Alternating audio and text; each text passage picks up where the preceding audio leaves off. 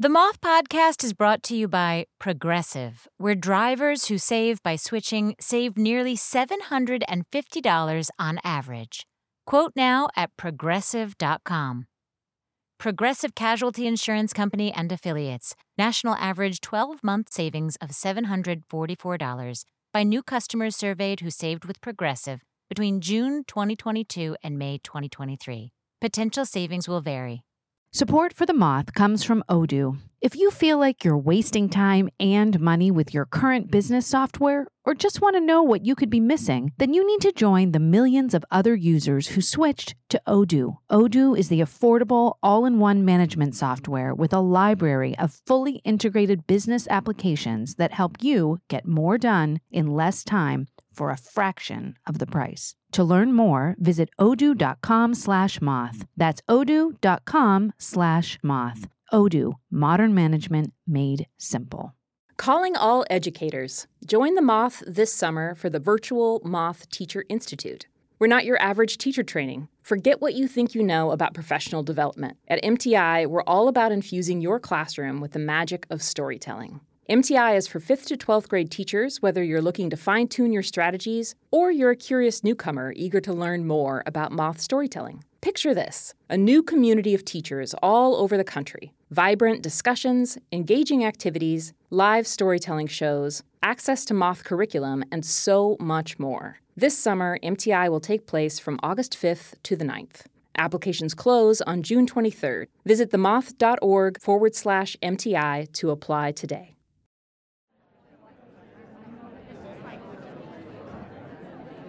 Welcome to the Moth Podcast. I'm your host, Dane Wilburn. It's our Halloween episode. And I remember in 3rd grade wearing my favorite Halloween costume of all time. My school loved to celebrate Halloween, and the high water mark of the year was the Halloween parade. My mother asked me, what did I want to wear? And I said, I want to go dressed up as my hero, Terry Bradshaw. For those of you who don't know or don't remember, Terry Bradshaw was the quarterback of the Pittsburgh Steelers and took them to a Super Bowl. Now, it is not easy to get a football uniform for a kind of chunky girl in the 3rd grade. But without blinking, my mother asked her friend if I could wear her son's uniform. And it was his practice uniform, so it was fragrant. However, we laundered it, we got it on me. Now, trying to find me the pants, that was never gonna happen. I had gray sweatpants, gym shoes, the jersey, and then when it came to the helmet, there was a debate. Now, my mother thought I could just carry it. And I responded to her, well, that's impossible, because if I just carry it, then no one will understand my commitment to the costume. That's when she decided to cut out the ear protection inside the helmet so I could put it on. When I got to school, all of the girls who were dressed as witches and princesses kind of stared at me. The boys, they kind of stared at me a little bit too. A little bit of trepidation and a touch of envy, if I dare say. I, on the other hand, thought it was the greatest thing I would probably ever do. I was exactly what I wanted to be, and I walked through that parade proudly. My mother never once worried about what I wanted to be or why I wanted to be there. But she was right about one thing. Wearing a helmet on your head all day at school can be a true pain in the neck. On this episode, we'll hear 2 not-so-scary stories that could only have taken place in costume. Our first storyteller this week is Bruce McCulloch. Bruce told this at a main stage event in Los Angeles where the theme of the night was Leap of Faith. Here's Bruce, live at the Moth.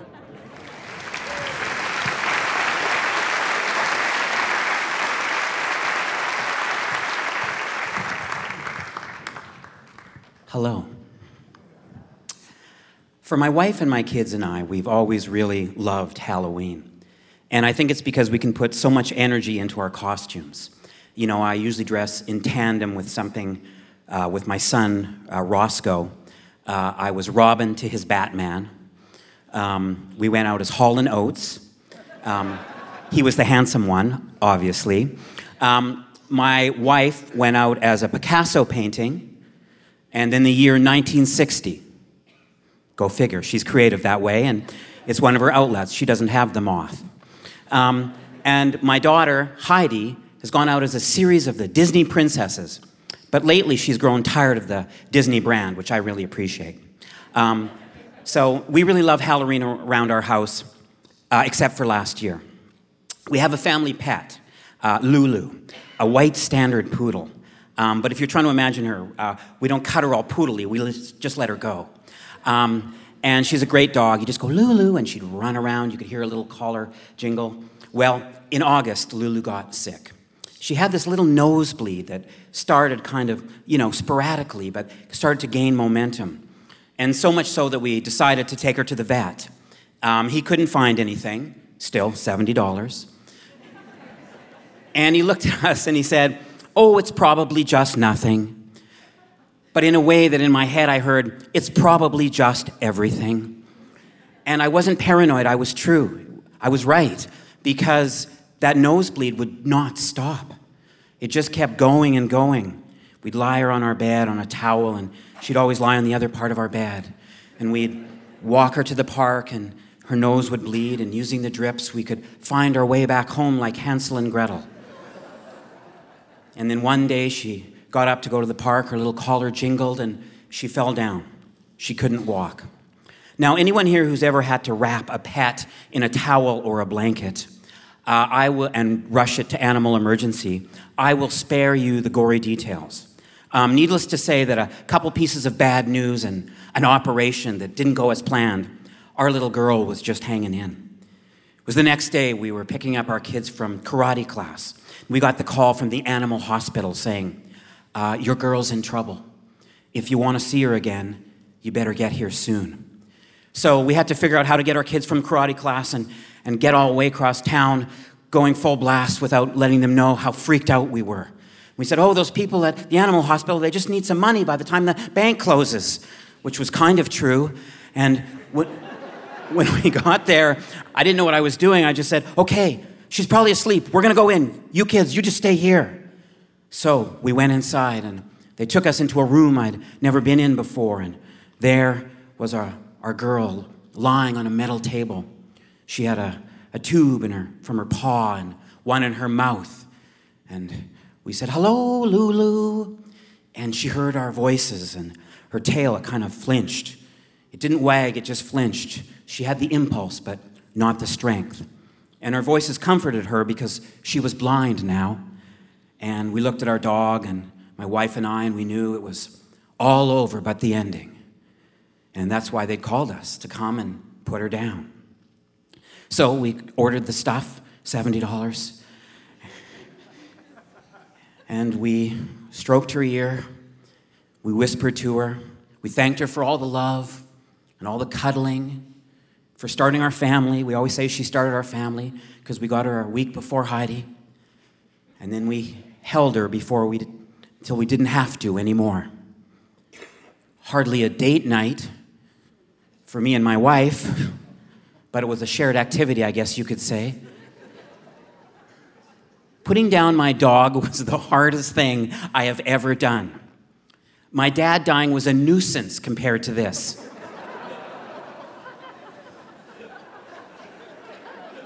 We went back to the car and got to the kids, and just as we got there, my wife said, you tell them. I said, okay. Guys, Lulu's gone to heaven. And my son said, bullshit. He knows I don't believe in heaven, and I'm a terrible actor at the best of times. And we just stood there, all of us, crying and heaving and snot coming out our nose. No one knew how to lead this family. We didn't know what to do. So we just went to McDonald's. I guess that's why they're there. We drove straight through a drive-through. Happy Meals that really weren't. My wife, wearing sunglasses with tears going down her cheeks, ate a Big Mac and babbled, I guess the calories don't count if your dog just died, right? You know, it's weird when you lose a parent, you're asked to, or you're told you can grieve for a year. But if you lose a pet, you're lucky if you get the day off work. And it was particularly hard, especially for my young daughter, Heidi. She was doing badly in school for the first time. She got really dark, and her teacher found her a book to help her deal with the grief. Coincidentally and unbelievably called Saying Goodbye to Lulu. What are the odds? I guess there's a lot of them out there. It was a story about a young girl who had a little puppy that died, and she ended up burying it in the backyard, wrapped in her sweater for some reason. And my wife and I, we read it. It was a cruel, dark read, but we got through it. And it brought up the obvious for Heidi, that she never got a chance to say goodbye to Lulu. My fault. Of course, I kept her in the car. And then the next few weeks, as Halloween grew near, nobody was talking about their costumes. Clearly, Halloween was off. And I came home, though, one day about a week before Halloween, and it's as if the mood in the house had shifted, as if someone had opened up a window and let in some happiness. And they announced that suddenly Halloween was back on. And they all knew what they were going to wear. My wife was going to go out as Frida Kahlo if she hadn't been in the accident. I don't know how she was going to do it, but she was. My son was going to go out as either a ninja or an owl. He hadn't decided yet. My daughter was going to go out as a zombie that ate Disney princesses, which I thought was another strong move. And they all knew what I should go out as. You're going to go out as Lulu. As my dead dog? And why? So people get a chance to say goodbye to Lulu. And I thought, no, I'm not doing it. Make my wife do it. She's the actress. You know, as a parent, you get used to being used as a prop. My Doris t-shirt became a Dora t-shirt a long time ago. But Dad is dead dog? And I said, okay, I'll do it. Because when you're a parent, you know you just have to do it and hope for the best. Oh, and the other development is we were suddenly having a Halloween party. So everyone we knew could come and say goodbye to Lulu. The day of the party, I got ready for the worst gig of my adult life. I put on my costume, and it was exactly what you'd think it was. An off-white tracksuit with some cotton on it, a white toque, as we call them in Canada, with some felt ears attached. My daughter did my makeup, and the last grim detail was I wore the actual collar that Lulu wore in life, with her little dog tags that you could jingle.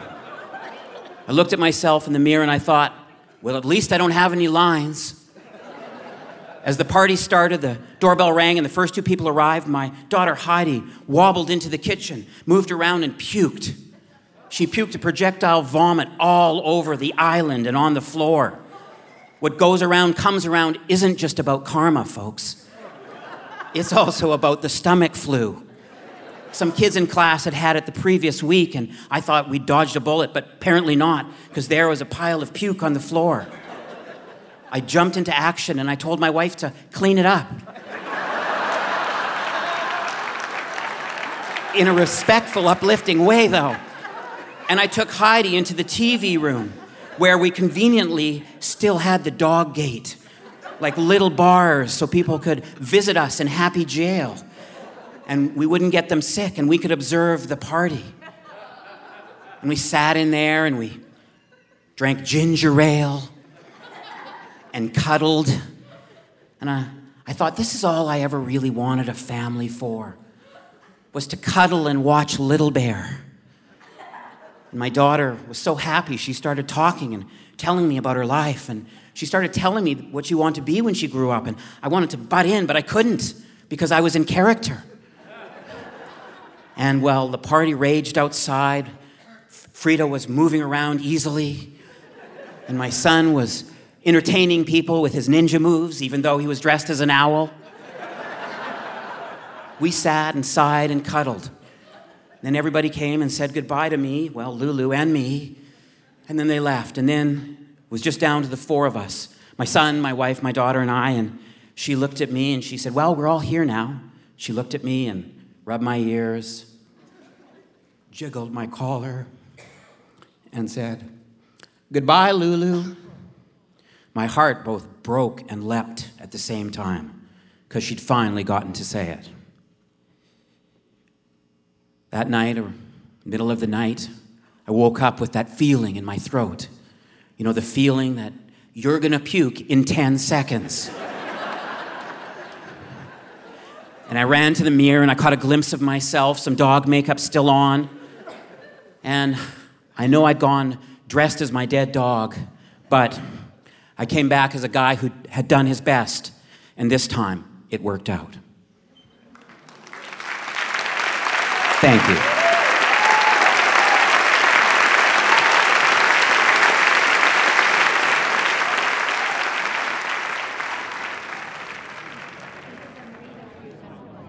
That was Bruce McCulloch. Bruce is a comedian, writer, and director best known as a member of the sketch troupe The Kids in the Hall. He has directed shows such as SNL, Brooklyn Nine-Nine, Schitt's Creek, and Trailer Park Boys. He is set to take his latest one-man show, Tales of Bravery and Stupidity, to America in 2022. Bruce is currently directing and producing the third season of the CBC sketch series, Tall Boys. To see some photos of Bruce, his children, and their dog Lulu, head to the extras for this episode on our website, themoth.org/extras. Our next storyteller is Amir Baghdadchi. What up, Amir? Amir told this story at a story slam in Ann Arbor where the theme of the night was haunted. Here's Amir live at the Moth.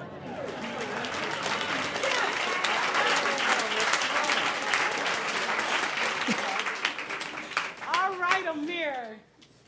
Okay, listen, this is going to be educational, okay?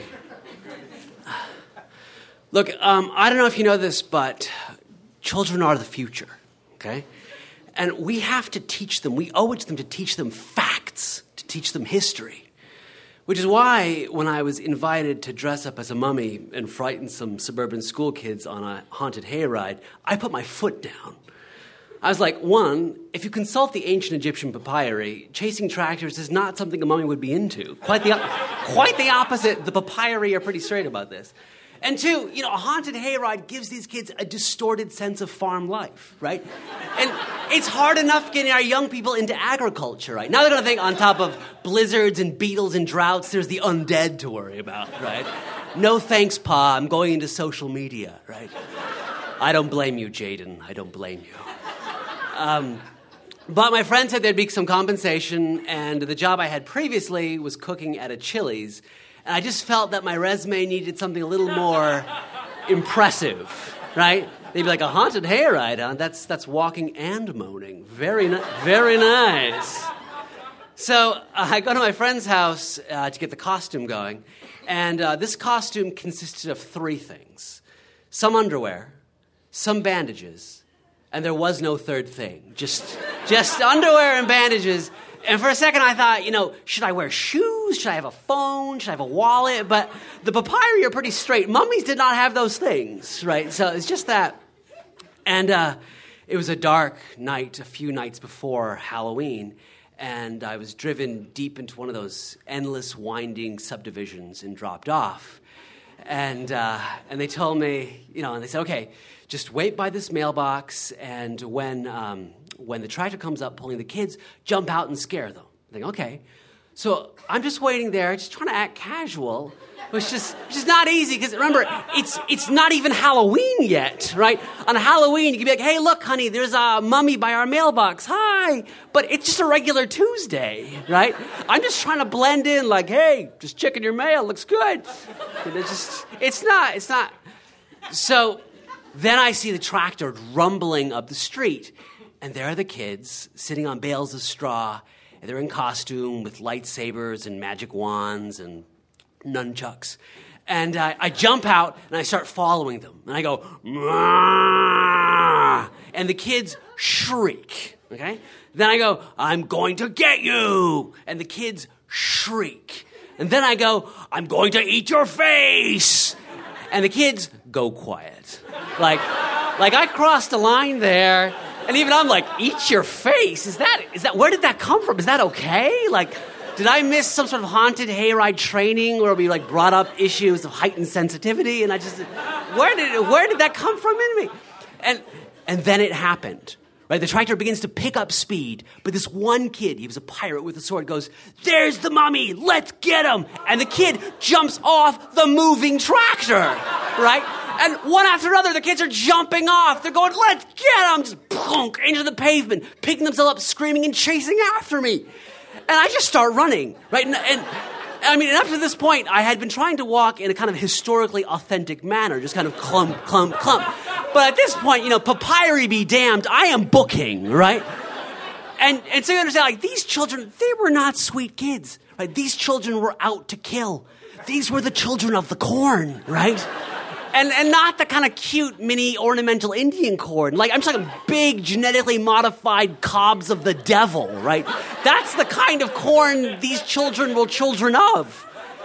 And so I'm just running like through over lawns, stumbling through backyards, and finally I escape at some of those swampy bits in a cul-de-sac. And I'm muddy, and my bandages are tearing, and it hits me. I have no idea where I am, right? I've got no phone, no wallet. And then up the street, this door opens, the front door opens. I see some kids, and I just hurl myself at them going, hey, stay away from me. And the kids are like, Mommy! And I'm outside like, come on, just let me, I'm not going to eat your face. It's not good. And I realized, like, I can't ask for help in this costume. Like, I've got to change. Which immediately raised a really important question. Which of these things, as a parent, are you more afraid of? A mummy roaming through the streets at night, or a half-naked middle-aged weirdo just jamming in his underpants?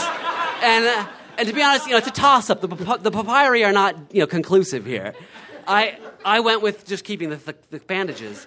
And finally, after wandering, I limped and I found the Jeep with my friend, and it was parked with all these other minivans, and the headlights were on, and the flashlights were out, and like, hey, did you hear what happened? Some of the kids jumped off the hayride, and they just ran off. We don't even know where some of them are. What could have made that happen? And I was like, I have no idea. That is awful. I'm going to tell you what I'm going to do. I'm going to get in the car right now, and I'm just going to go, because my work here is basically done. And a few days later, I got the compensation, and it turned out to be a gift certificate for, I'm not making this up, for Chili's, which is pretty scary, right? Thanks.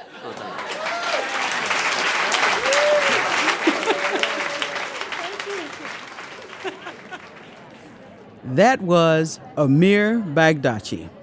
Amir is a writer and director. So far, he's failed at nearly every job he's put his hand to, including paperboy, oyster shucker, scholar of antiquity, parade leprechaun, personal chef to a billionaire, resume fixer, and candidate for public office. His latest work is always at amirforamerica.com. That's it for this episode. And from all of us here at The Moth and on this side of the veil, have a story-worthy week.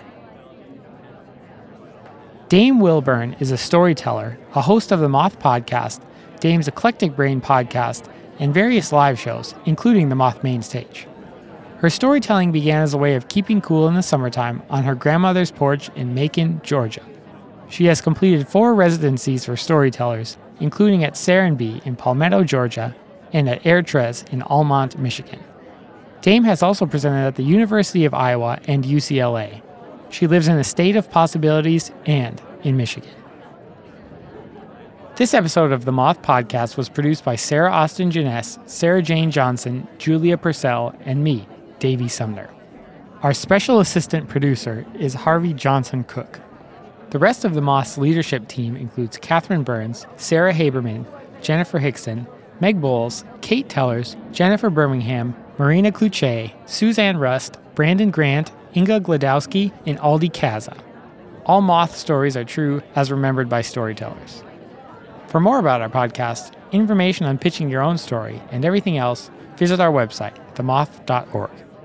The Moth Podcast is presented by PRX, the Public Radio Exchange, helping make public radio more public at prx.org.